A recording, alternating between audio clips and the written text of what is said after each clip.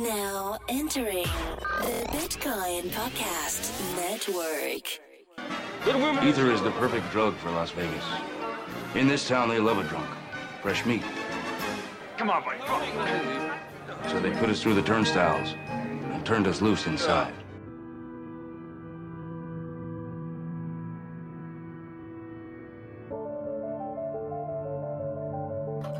Hello and welcome to another episode of Dose of Ether. Thanks for joining us again. My name is Lucian and I'm joined by my co-host, Colin Couchet. Say hello, Colin. Hello, Colin. How's it going, Colin? How you been, Colin? In a third-person type of mood today? Just dissociative identity disorder, no big deal. That sounds fun. Yep, I did, but now I don't. No, I don't know. I was just bullshitting, I guess. Yeah. So hi, how's it going? Good. Do I have to drop my voice? Otherwise it sounds like we haven't started yet. Yeah, you gotta say something really sultry like, oh, now it's time to get down and dirty. Now, let's get in the weeds. Sweaty balls. I hope someone actually clicked on that link in the last episode and watched the We'll just put it in every episode. We'll put it in every episode. Sweaty balls is at the bottom of every episode show notes. How's that? Yes, it's at the bottom of every episode and at the top of Colin's mind.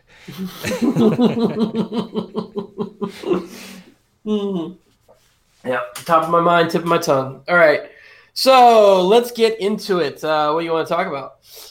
So today we're going to talk about a hack involving an oracle, another hack involving a smart contract bug, and then finally the fact that the ETH 2.0 phase 0 spec has been frozen, which means basically it's in a semi-final state and the implementation is going to be around a fixed goal.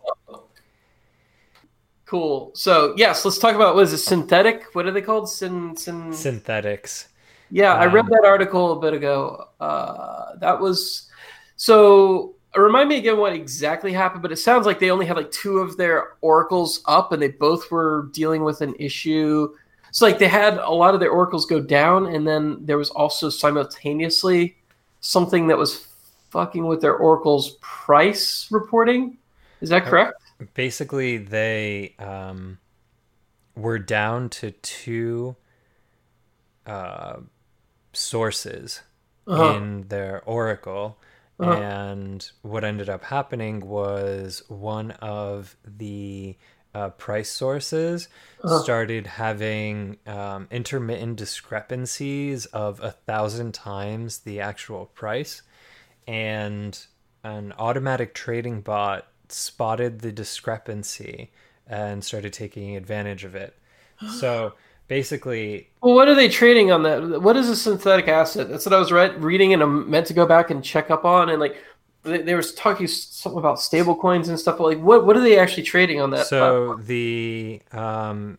The error happened in something that is supposed to represent the price of Korea's currency. Oh, so it's a stable coin for against whatever the hell Korea's currency or is. It's a representation of value of Korea's currency.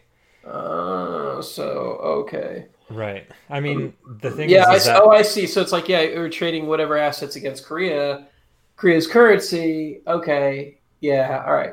So it's like buying a CryptoKitty in USD.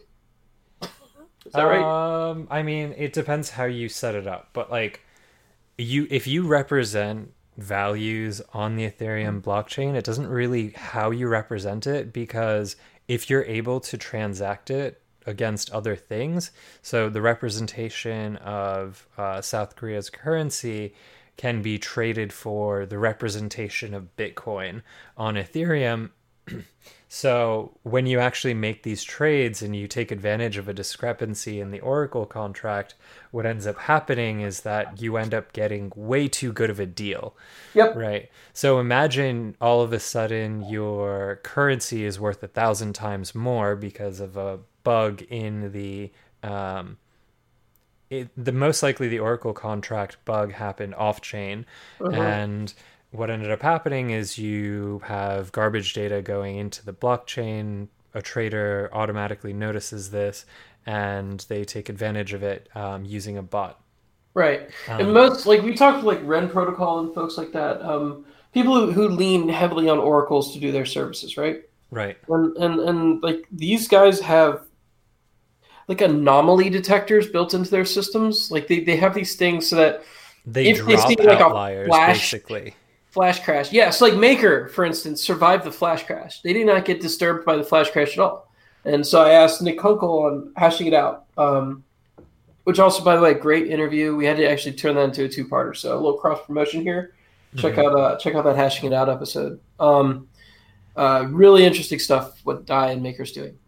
So we had Nick Kunkel from Maker on, and he was telling us about, like, a little how they do, Dai and their Maker and their oracles and how they actually price the Dai, And, one of the things is they have, like, first off, a ton of different oracle services. They use pretty much all of them. Any oracle they can find. And then they take a sort of, like, kind of like an average, but they also do this, like, anomaly checking on it so that if a flash crash happens in one particular oracle or exchange or whatever, they will automatically detect that and then just go, yeah, F that noise. We're going to like ignore them until they fix their stuff.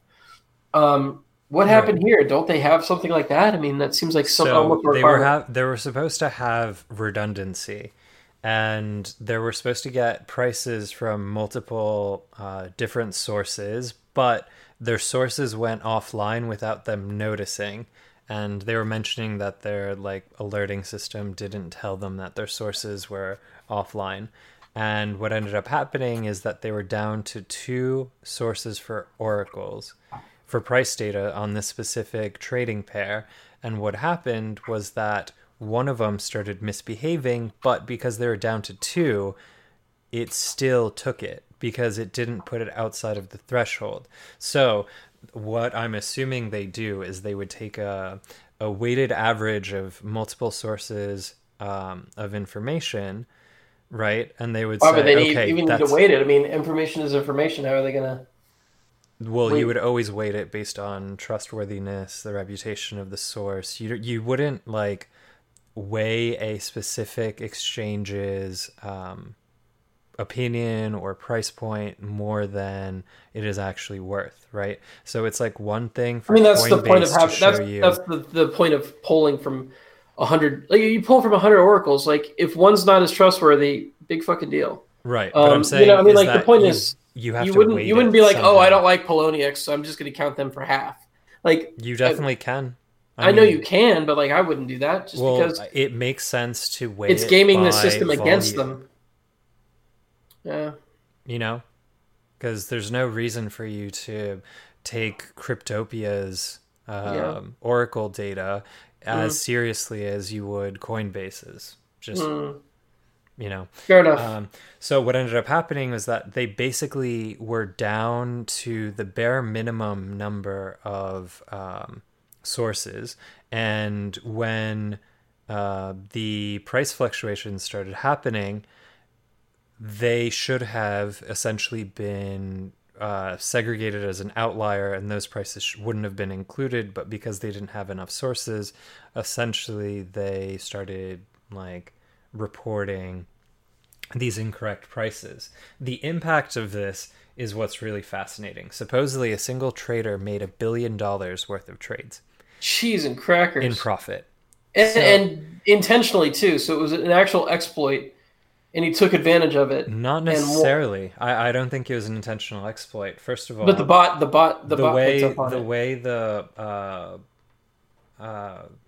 the response that they've worded on their blog is phrased is that they created $1 billion worth of profit within an hour, and what ended up happening is that they contacted this trader, and this trader seems to not have noticed essentially until after the fact, and they rolled back all of the trades caused by the bug, and they were awarded a bug bounty. So I don't think it was necessarily malicious or intentional, but it just shows you how much money can be made if it is done this way. Now imagine if this is done on a decentralized exchange, right? How would you even go about rolling this back? Especially if the actual transfer of assets has already occurred. Right. And it also shows that if you are dependent on an Oracle system, the weakest part of your system is essentially what is not on the blockchain. And I think MakerDAI is very, very aware of this. Right? Yeah. Well, here's the thing. It's like, I don't think... So decentralized exchange, like, to me, you're not trading fiat. Like, if you are, that's kind of like an at your own risk thing. That's also why you have DAI, like that built the way it is, so that it can kind of, it's really well built so that it prevents that kind of thing from happening. And I mean, although it's collateralized to hell, it's built in such a way that it really does try and prevent things that happen to synthetics to also happen. I don't know. I feel like, when I hear decentralized exchange, I actually think crypto to crypto, at least right now, and like, if that's the case, you're not dealing with oracles at all. Well, okay, fine. Ideally. Except in essence, isn't DAI itself a kind of synthetic product? I know it's asset-backed and it's collateralized, and so, like, but it's a representation of a value. The difference is that, like, the DAI representation of a dollar is based on market fundamentals. I wouldn't say that portion per se is what like the actual value of DAI equaling a dollar isn't the part that is susceptible to an oracle attack.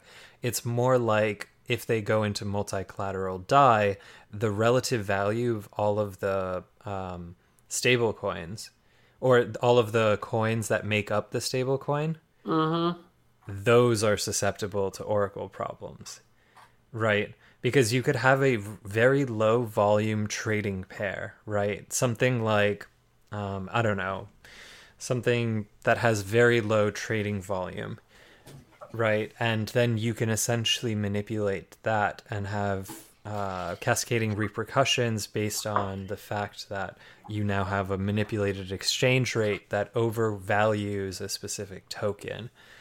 And then that overvaluation is temporary. It's temporary, but if you're doing maliciously, you basically use the fact that you're able to exchange, you're able to exchange it into DAI. You're able to exchange it into more DAI than it's worth.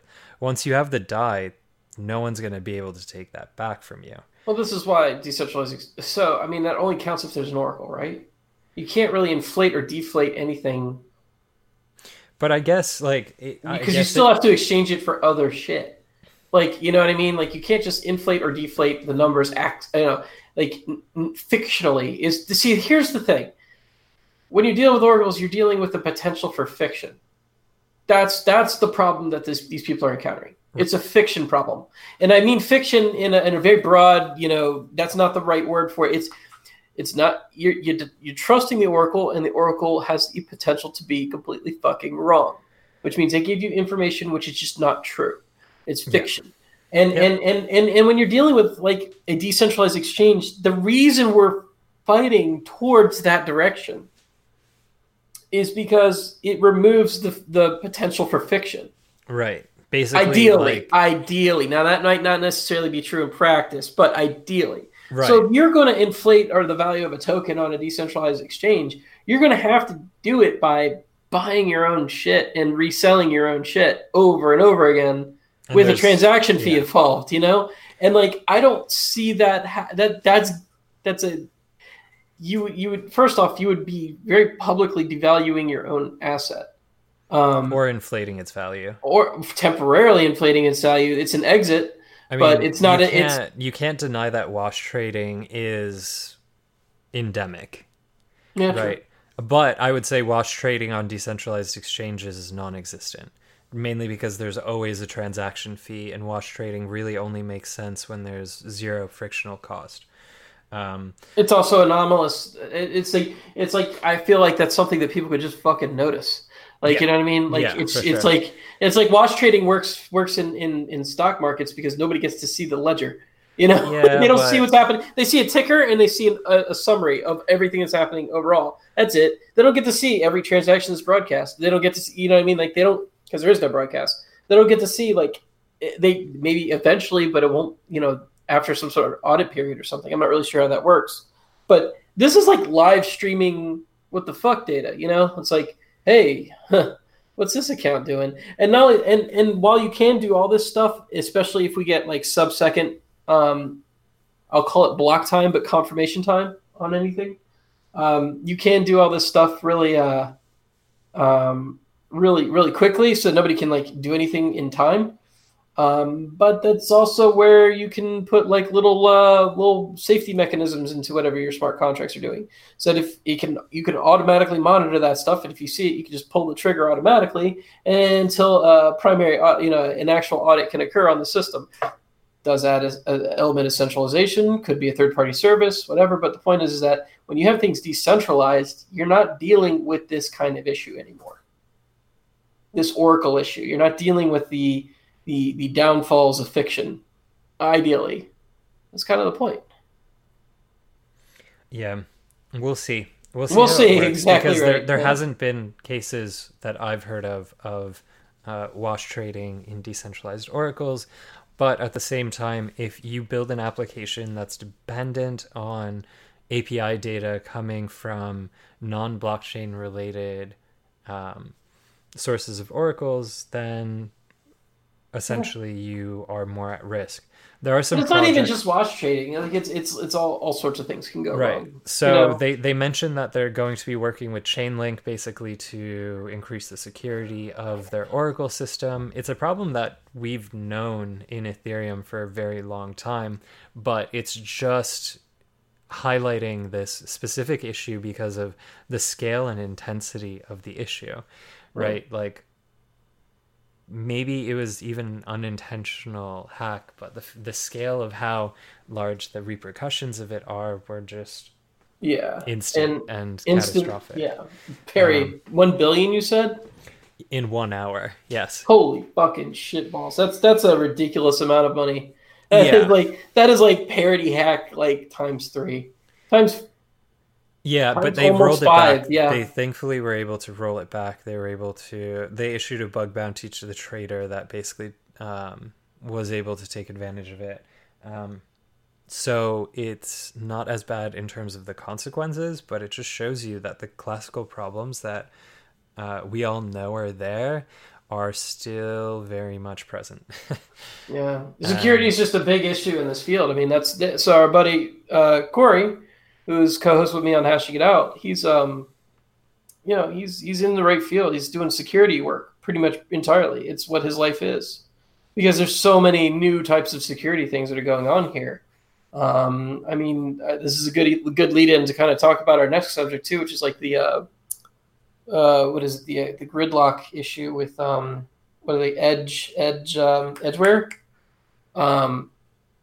They recently had a bug that was kind of pointed out to them from a security researcher in dealing with their contract, and it's kind of a big deal bug in that it can actually lock your funds up and make it difficult to retrieve them. I don't think you actually could retrieve them. Fortunately, they caught it before anybody was able to like exploit it, but it was a big deal, and it really calls into question some preconceptions we've had about contracts yet again. Because my biggest issue with the Edgeware Lockdrop the problem with it is the economic incentives for people to pool their resources within a single smart contract. Right? Like, their design created the following incentives, right? You either signal your intent from any Ethereum account holding ETH, because they're doing some kind of like airdrop. but you have to like participate in order to be able to qualify. Right. Well, that one, that or, signaling thing was no big deal, but the second one you're about to list, that was the problem. Yeah. Or you lock your ether in a smart contract for 3 to 12 months, basically demonstrating your interest in like participating, and the participation in the network or some kind of like representation or token would be your payout. The problem is that their incentive mechanism is itself a security hole. Like, why would you intentionally want users to lock up their funds into a smart contract? Period. Right? Like, unless they need it, they shouldn't rely on your security. Period. Right? Like, you go and you basically create a point of centralization as a self-promotion mechanism. It's not like you can spend those people's ether. It's not like you are generating or creating value. That's the problem that like annoys me the most out of this. Oh, I mean, I see what you're saying with that. See that right? that I get is that like, yeah, why are you locking this up if you can't do fuck all with it? Right, and it's not like it's even a multi-sig contract. It's literally taking ether out of the ecosystem. Like it's like you know, why? Really, yeah, like why? What do you? So it's really like I don't even understand because they don't even have a transition into something else, if that makes sense. So it's not like you get your money back at the end, like all of it back. It's like, what is the point? All they're doing is literally pulling money out of the Ethereum circulation. It's basically like them wanting to be able to go into investors and be like, oh, you know, MakerDAI, they have $200 million worth of ether locked up in their CDN contract, while we have 290 million. Right. But at the same time, like, if you have... So here's... So I don't want to get too far into the economics of this because I don't know enough about it. But if you have ether locked up in this smart contract, is it owned ether? Is it taxable? No. Right, because it's locked up in some place that you can't get to. It's basically not something that you own anymore. Yeah, right? It's not like it's being invested on compound finance and like someone is making some money off of it. Like, so I'm thinking, okay, if I wanted to build something that might be a tax loophole, this would be a good one. I don't fully understand what you mean by tax loophole. Because you have to declare the ether that you own on your taxes. If you know what I mean, like you have to declare these earnings, like they are taxable. Right. Good luck explaining that. But you don't have to explain because if the IRS says, well, where was this ether when you? Well, I gave it to, I put it in this thing. I don't have it. It's not mine. It's in this other contract that I don't own. So fuck off. And then you get the rights to reimburse that money within 3 to 12 months. I don't know. That sounds like exactly what I don't know either. Lehman Brothers did with the transfer pricing with their London subsidiary. But I doubt you have the same lawyers that they do to be able to justify that. But well, if their lawyers already justified it, and then there's already a precedent, and then I could just literally. But anyway, to me, it just seems like I could probably get away with it. Okay, but like we didn't actually talk about the quote hack itself. It's kind of difficult to call it a hack, but more or less, what happens is that a malicious actor could do something essentially to make it difficult to withdraw funds, essentially. And it would be a very cheap attack, and it's basically because of a bug in the smart contract that they've since updated. But like, well, the bug was pretty straightforward, really.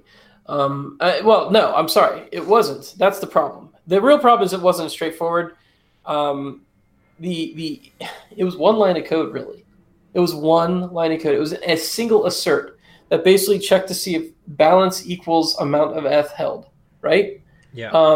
And if it did, then you're able to lock. If it did not, then you're not able to lock because guess what? The function would fail the assert and then bomb. Well, that's fine. So what happens is there's this lock contract, and when you want to lock up your stuff, it literally deploys another contract, and that's your contract. With your lockbox. It's basically another contract out there that has your money in it, right? So this is kind of their way of pulling away the centralized point of failure in their own single contract by just having you have your own out there, right? The problem is that like you could dump it, I mean, even like a minimal amount of extra way into this, like extra like ether into this extra this contract. And the reason they thought you couldn't do that is because the contract itself wasn't payable. But because there's this feature in Ethereum where if you self-destruct a contract, you can tell where the ETH that remains in that contract goes to any address, even if that address is a contract, and even if that contract isn't payable, that ether would be donated to that contract, which would put it over which mean the balance wouldn't equal the amount of ETH in the contract, which would mean that it would fail the assert, which would mean that you couldn't lock the funds, which means it would just basically sit there and be all locked up and unretrievable. Right. Exactly. I mean, it's basically a check within the smart contract that was originally intended for security, but at the same time could be used in a way that the security check will never pass for anyone. It will never pass for anybody, in which case it just adds the money and doesn't lock it. Yeah, I got you. Yeah. So it's in fact, let me pull up that code real quick. So this was just such a weird little bug, because on the one hand, you think, oh wow, well this is extra security because I'm putting this little I'm putting this nice assert in here. Let me find it. Right. It's basically it's actually doing the wrong thing. Like it's actually causing the issue to do that bug checking. This is and the interesting part is like the flaw itself technically is with the smart contract, but also technically it's not. And I'm not going to say it's a flaw. I'm just going to say it didn't take into consideration a larger ecosystem. Right. So essentially the way to exploit it, so I have it up right in front of me. I could basically read it out. Yeah. You check the current block time and whether it's within the 90 days of the Lockdrop eligibility window. Then you check that the funds are being locked for either 3, 6, or 12 months.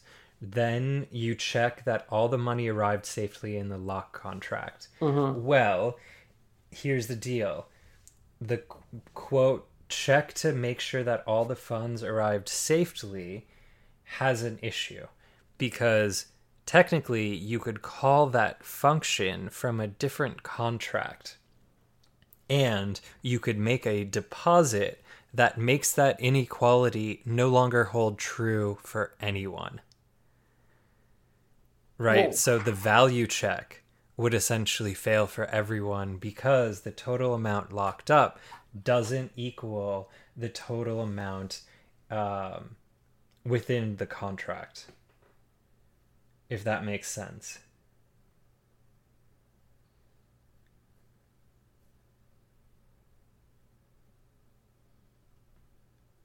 No, I mean it's not that any contract can call it. That's not the case. You can predict what. Yeah, I had to double check based on it's not that any contract can call it. It's that you can call self-destruct on any contract and send the ether to that contract. Which means that you can create essentially a transaction by. So you literally send spare change to the next lock before it even happens. So yep. Yep. How could someone send that to Yep. So basically, you can literally send ETH to any contract that's at any point that's not payable, whether or not it's payable, just by essentially self-destructing your contract and dumping it into that contract. I think. Am I reading this correct? I had to pull it up again to double check what I read before. Yeah, right?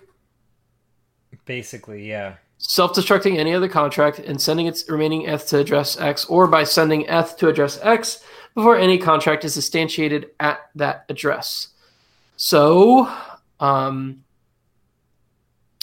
there's a timing issue in that you can actually create the attack at the same time before the actual address is created, or before the contract is instantiated at that address.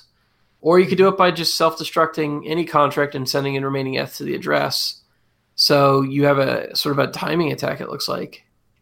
Basically, that's a good way to think of it. Yeah. Yeah. So the way the contract functions normally is that you hit the contract. And it breaks the whole Lockdrop process indefinitely. Exactly, yeah. So it's attacking the main contract from that point forward. Exactly. It basically affects. I didn't catch that part. It affects the quality of it. Yep.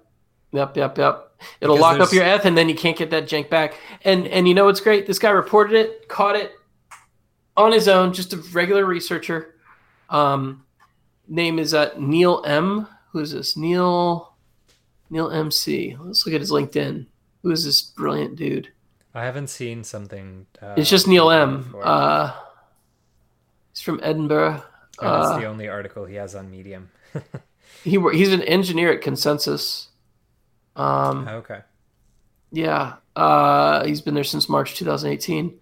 So yeah, he found this really weird esoteric bug. I've actually never quite seen a bug like this yet. So this is like almost like a new one. And it's just weird because it's literally a failed assert that shouldn't fail, except for the fact that you can use outside factors dealing with the truth that nothing is a closed system in Ethereum. So none of your contracts are a closed system. And a contract that is completely unrelated to your contract that you would have no reason even think even exists can still change the operation of your contract just by simply dumping Ether into it. Yeah. So one of the questions I saw on Twitter when I was looking at some of the comments on this, QuantStamp did the and we've interviewed the QuantStamp. They're good guys. They're really doing good work. I mean, it's shitty. Security is a shit job, in my opinion, for one reason, in that you could be 5 nines amazing at your job, but they'll always get you on that one 1/10,000th of a percent time when you did not find something.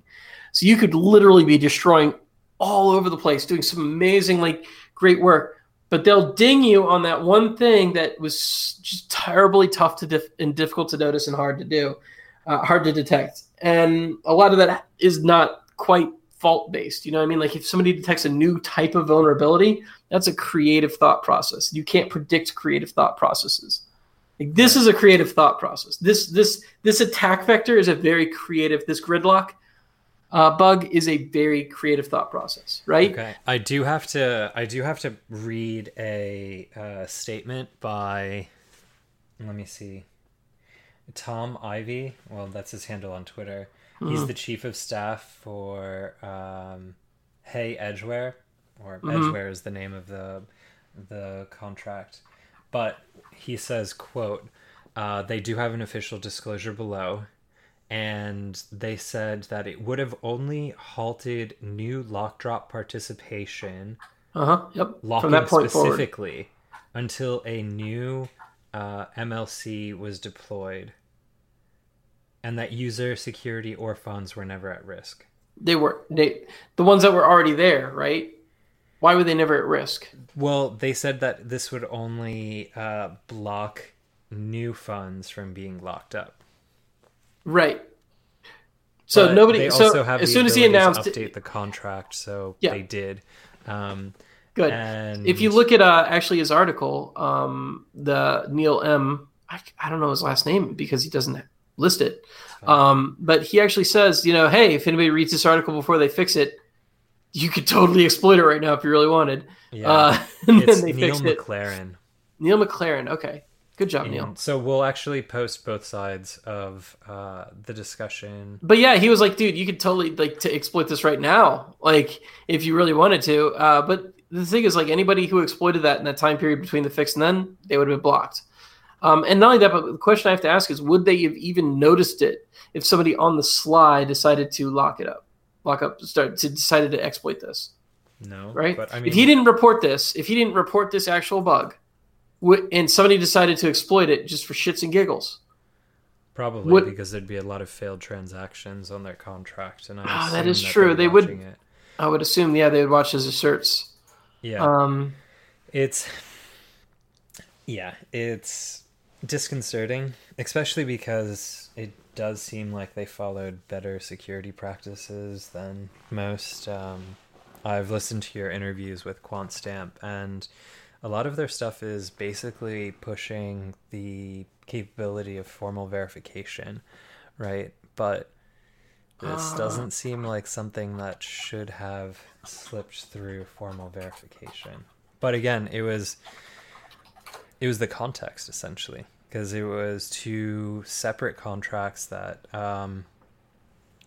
that had cascading implications for other contracts, and that's really hard to model in a formal way, especially with I don't think they're using formal verification, are they? So what they have is I think they're doing, it's not, I don't think I'm trying to remember, it's been a bit, but I don't think maybe they are integrating it into some parts, but like Solidity EVM can't be completely formal verified. They actually can't completely formally verify. In fact, almost none of it can, because unless you use only a subset of the contract, you can't actually execute formal verification. Not only that, but formal verification happens on compose of the contract itself, meaning that you have to actually write the contract with formal verification in mind. You have to write your code with formal verification as a principle that you are adopting from day one. You can't go back and add it.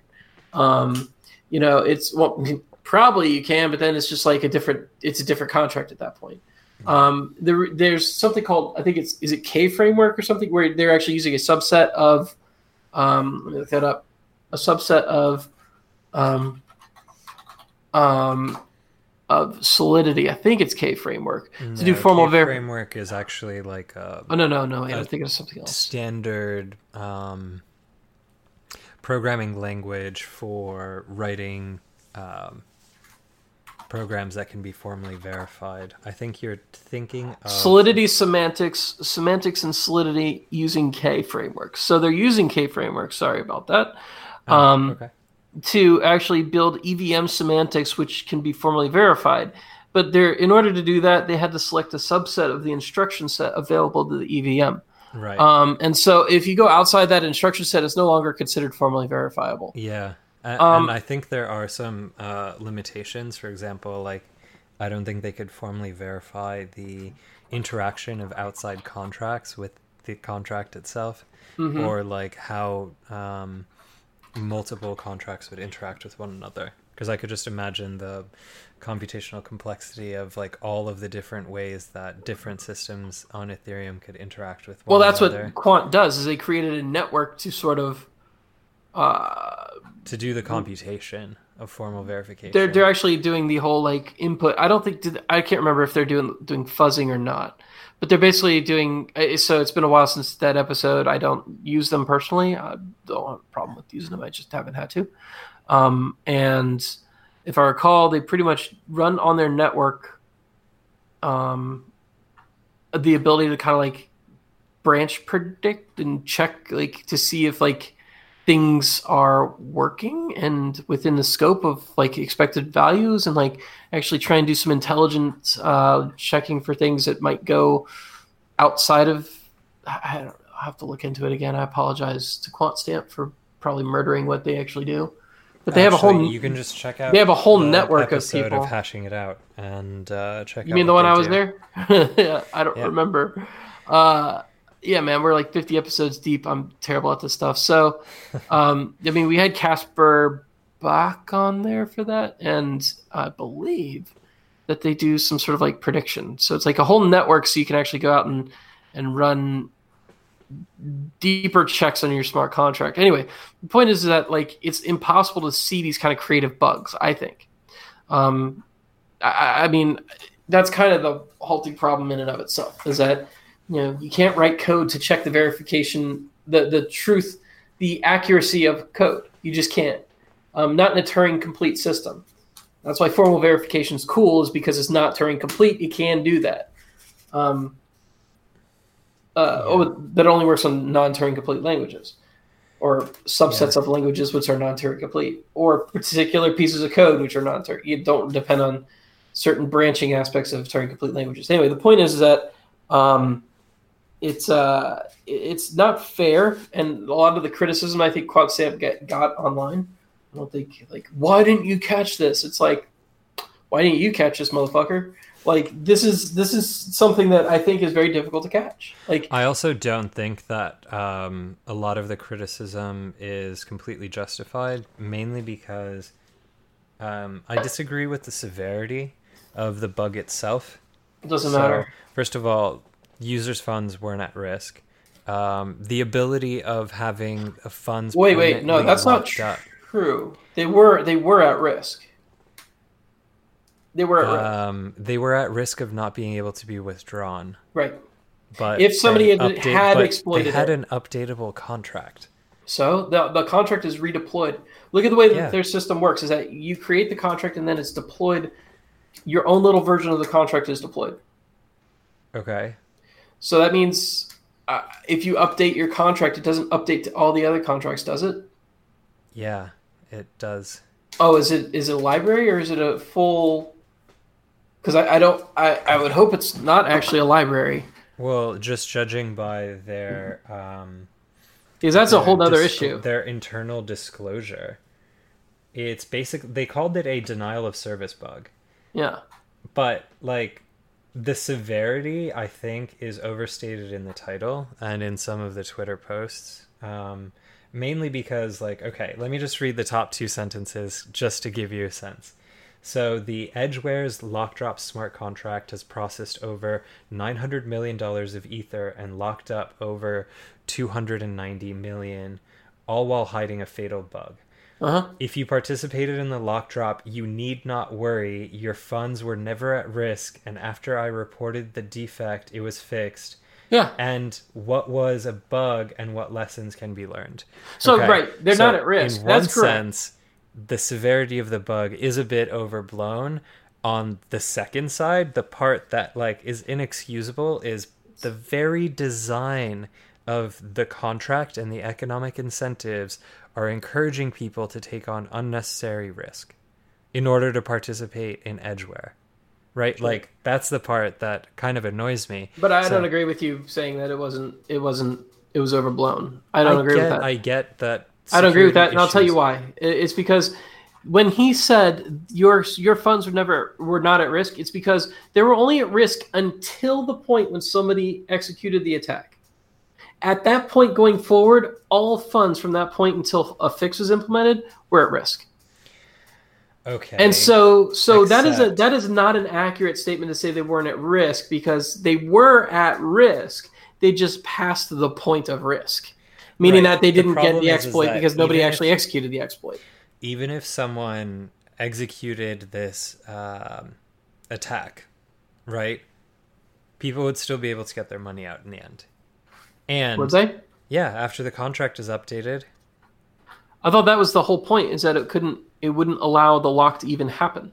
No, it's just that it denied new entrants into the lock contract, right? But that's only until they update the contract itself. Does that make sense? I thought it already got deposited in the new contract that was deployed.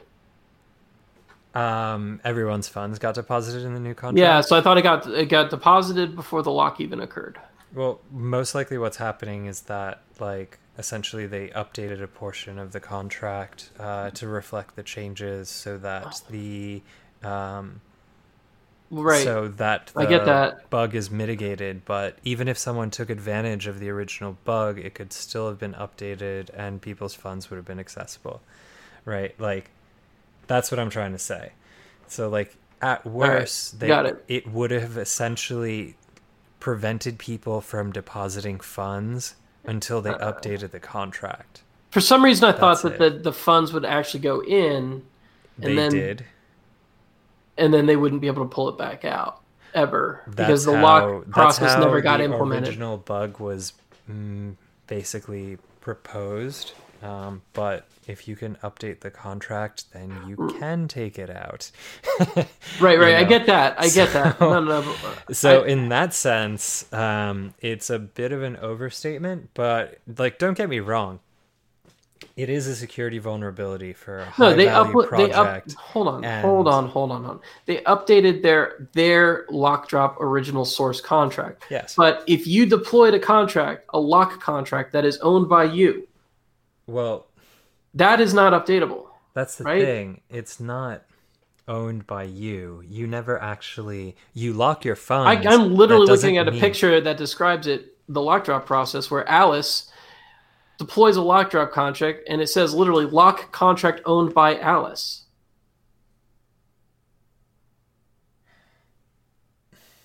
So that's, you see what I'm saying? That's an address. That's not a contract address. Am I mistaken? Yeah, probably, because that's not what owned contract means. There's an owner for the contract, the person who deployed it. That would be Alice, I would assume. Mm-hmm. Yeah. So I don't know. Either way, it's not. It is not. It is fixed. It's handled. But I don't think saying that it was overblown is correct. This was a potential. There was a potential misvector of attack, and it's yet another.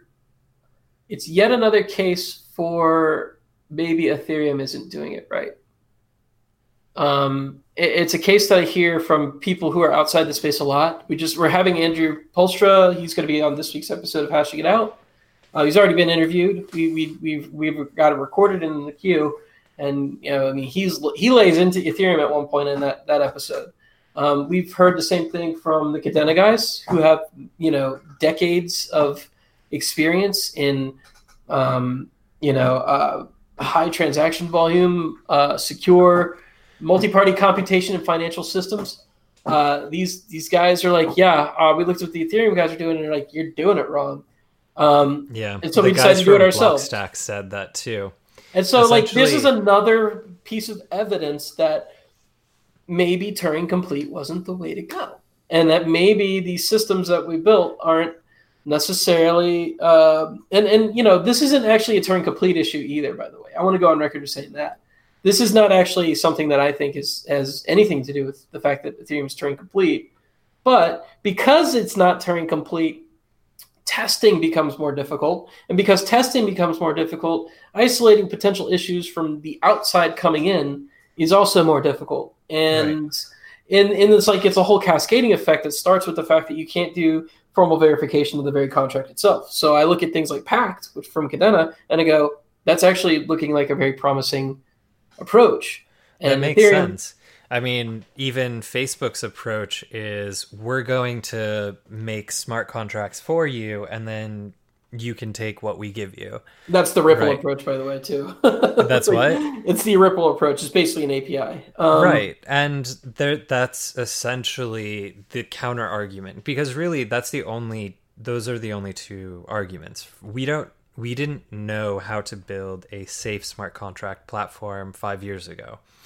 Now, when we move into ETH 2.0, there's no guarantee that it's going to be backwards compatible.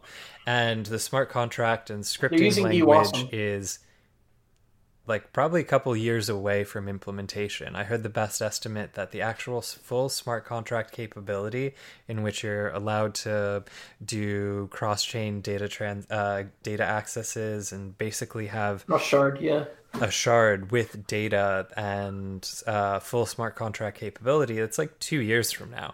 So I say this a lot, and I think it's rude, but it's also necessary to say it.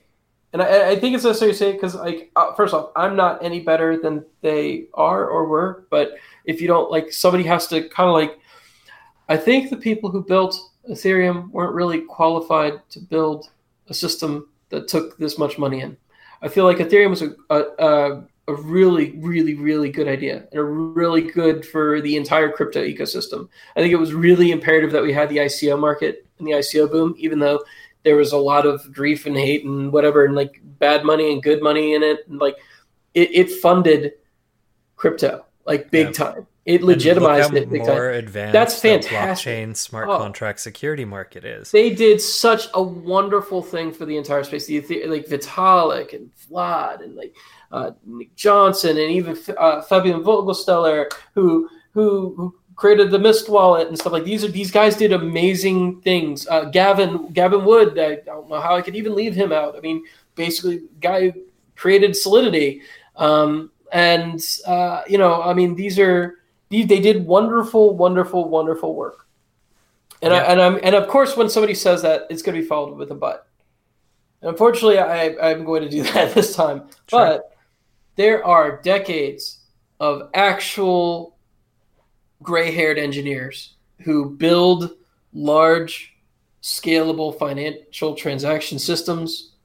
Who I look at the list of people who were involved, and I look at the list of people who weren't involved. And the people who were involved were none of those people.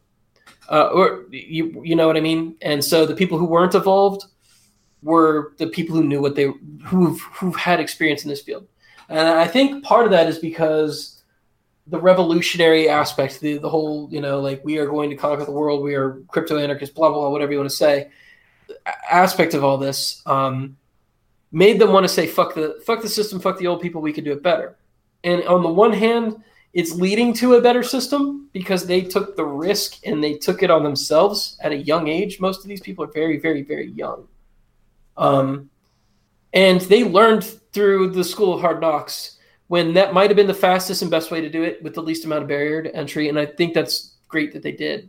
But there are lessons that people have learned over the years. And I think it's important that we take a step back at this point, look at those lessons, and maybe try and internalize them a little. Like maybe Solidity wasn't a good idea. Maybe Turing Complete isn't actually necessary. Maybe we could have done a little more than the simple scripting languages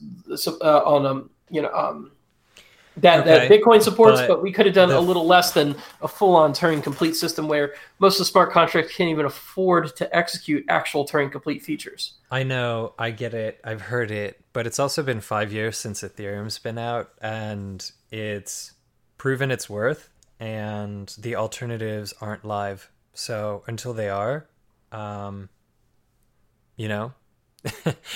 if it was possible for people with decades of experience in distributed computing, smart contract. You're literally saying the same thing I just said. So I mean, like we're in agreement. The idea of smart contracts has been around for like 20 years, and there hasn't been a smart contract based system, right? Like there are concepts in computer science that have remained concepts. Now everyone knows the financial incentives to correctly implementing and taking Ethereum's throne. So now there's no excuse, right? Like anyone with a half-brained idea is able to get funded in this space. Now let's see the implementations, right? And don't get me wrong, like I understand the risks and the trade-offs and like the decisions that you have to make in choosing a platform to build a blockchain application, but it's obvious why everyone's still building off of Ethereum. Yep. It works, it's proven, it has its errors, and it's on you, right? Yep. So when you create a system that's designed to incentivize people locking almost $300 million within your smart contract, and you fundamentally have an error that puts everyone's money at risk, you got to live with that, right? On the flip side of it, if there was an alternative of a formally verified smart contract language that has the flexibility to do whatever you want and is production ready, that is usable now and has the kind of testing and money behind it of any similar type platform, then eventually people are going to start migrating to it. And that's really the weird type of limbo that Ethereum's in. Currently, they are going to break backwards compatibility, right? So what we're working on now is something that is basically on life support because the main contributors and researchers that basically got Ethereum to where it is now have, in a large part, started looking elsewhere. So now you have an ecosystem of dApp developers who are directly financially incentivized to make this existing system work, right? Because they ICO'd and they have tokens on the existing Ethereum network, and now they have to create the network and the businesses to actually back up the value of those chains. But at the same time, they're dealing with a system in which the main developers of that system are now already looking elsewhere. And it's a weird dichotomy. It's an interesting Describe dichotomy. elsewhere. Are you talking about Ethereum 2.0 or just in general? Ethereum 2.0. Yeah, I think that that's the only way to go. Exactly. And that's fine. And honestly, they're we don't breaking need backwards compatibility, so it's really hard to take future lessons and What do you mean apply by them that? to now. What do you mean by breaking backwards compatibility? Like, do you mean ETH 2.0 is not the same as ETH 1.0 and is actually a whole new token? Because yeah, that's true. Yes. But I wouldn't call that breaking backwards. That's not that, breaking backwards compatibility because the ETH 1 chain will still run. Right, but I'm also saying that the instruction set that comprise Solidity that dictates how the Ethereum 1.0 chain currently works isn't necessarily restrictive in the instruction set that's going to run on Ethereum 2.0, right? Yeah. So like Solidity running on Ethereum 2.0 does not have to function the same way it does now. Right. Well, first off, no I don't one- think, let's just be clear here. I don't think there's going to be a Solidity in ETH 2.0. I don't. I don't As think a EVM language, is. as I an don't think instruction EVM set? is going to be the same. I think we're looking at EWASM seems the direction everybody's going in. Yep. I don't know if I necessarily agree with that. I mean, like I said, I just made a very strong case that we don't need all that. That there's no real reason to have a Turing complete language that I can personally see right now, and that most Turing complete operations are probably best left off chain, and that we should keep the protocol as thin as fucking possible and just allow people to hook, proof into the chain in any format that they want. So maybe more diverse types of curves available on the actual Ethereum instruction set would be awesome. Implement the ability to implement libraries of new standards. So maybe changing hashing functions that are available in Ethereum, like those kind of upgradable features would be great. But I don't, if somebody invents a new zero knowledge proof, we should be able to integrate it into the protocol and an upgrade through an EIP pretty easily. But I don't see us needing like for loops that can run indefinitely inside of a blockchain. We just don't fucking need it. Well, and so I mean, to be the devil's advocate, technically Ethereum isn't Turing complete because of gas. But anyways, the language, no, it is. That's not even being devil's. That's not even. Yeah, it is. No, because you can't run every program because you run out of gas. There's a deterministic That's not what that limit. means. That's not what that means. I get that's what you not mean, correct. But that's I not argue correct. Differently. Just because you could put a deterministic limit on it doesn't necessarily mean it is limited. The actual language itself could consume all. So you're talking about the language, not its actual implementation. That's what it means. In the EVM. Yeah, the EVM. The EVM itself isn't Turing complete because there is a limit. But that's not true. We're nitpicking nuance on that's the actual literally not definition. true, by the way. That's literally, really, definitely not true. That's not the actual definition of Turing complete. You put in, this is a known loophole that people have used for decades. This is nothing new. If you put a hard computational limit on something, it's only limited by that limit. Okay? Exactly. So that's that limit. So that's true for the machine you're talking about right now has the same kind of limits in place. It's like saying the von Neumann architecture isn't Turing complete. Yeah, okay, that's true, but not in practice. Like nobody, Exactly. You can expend all of your RAM and then suddenly you've run out of ticker tape and now you're no longer Turing complete. But making the argument that that's not Turing complete is bullshit. There are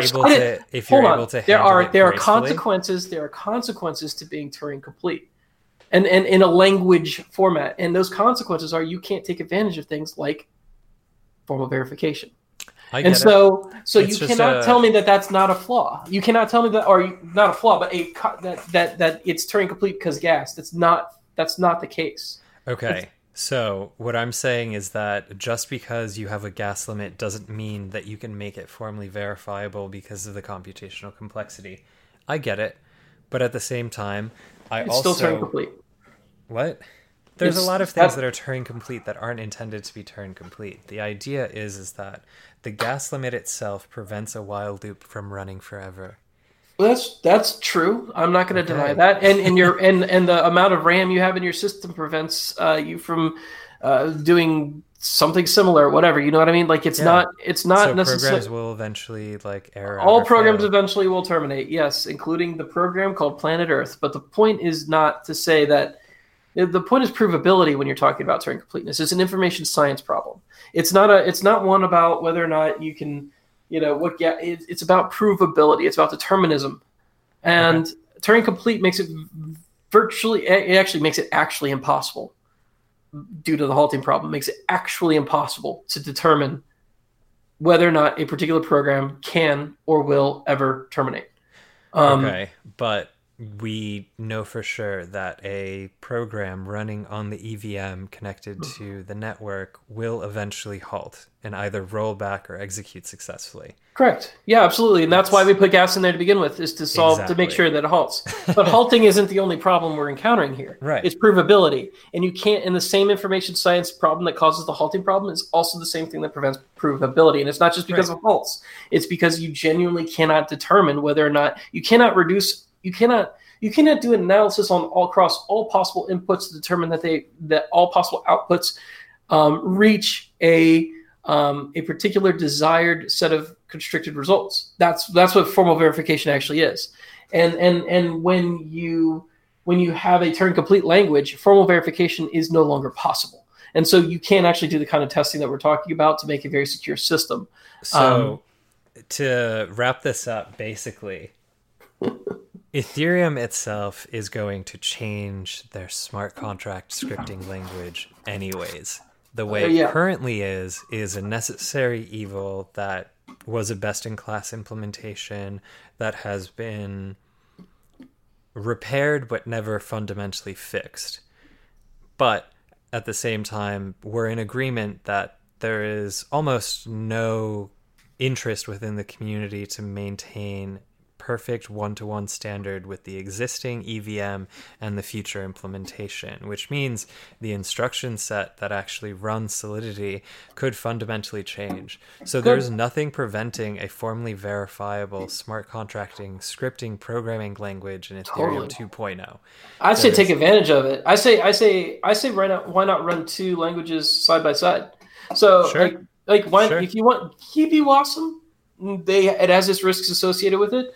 And in the same virtual language, have a restricted subset of instructions which enable a formally verified system, right? The same thing. Like just use the same. You can even just use a restricted version of EUAWASM, and that's fine. I mean, that could literally be a flag in compile that the actual first, let's just say the first 256 bits of any smart contract is going to be all ones. And then if it's all ones, then it's formally verified, and you must go with this restricted subset of instructions. Fine, okay.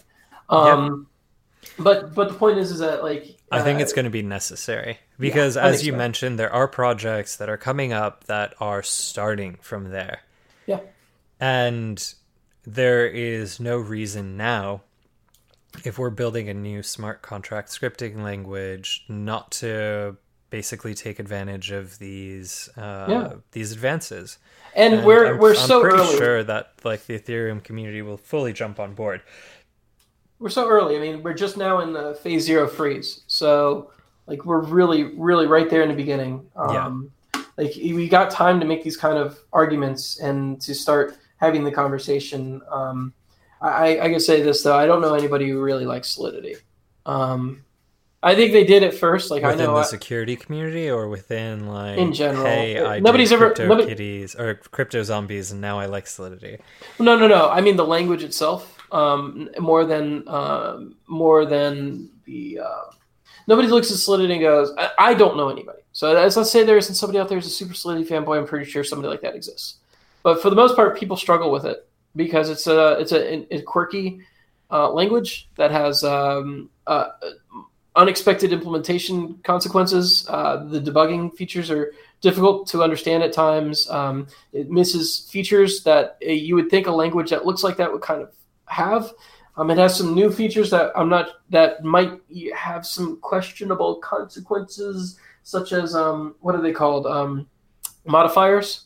There's people who are really making an argument against modifiers out there, and so I think their library system, just the fact that they call it a library and it's not actually libraries, they're singletons.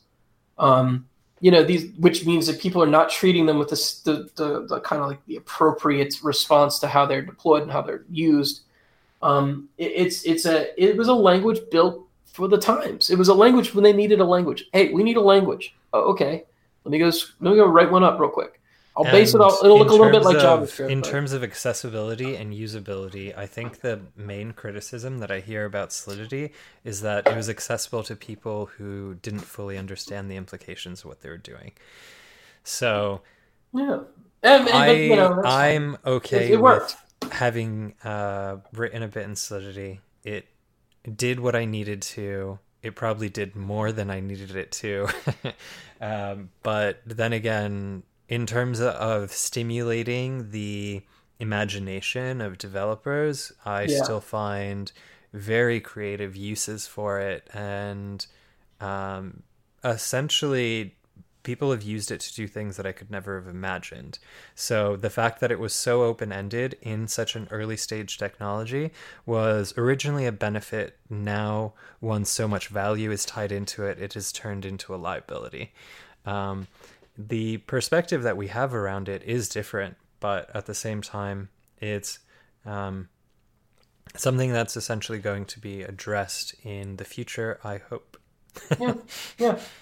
So, I think it's great. I think these conversations and shows like this are, not to toot our own horn, are where the change is actually going to, happen. It's the fact that we're having these conversations at all is encouraging, and I really am looking forward to seeing where we go after Ethereum 2.0 is released in the Ethereum ecosystem. But at the same time, there's a lot of interesting work being done in other protocols too. So they're going to be competing, and it's going to be fun.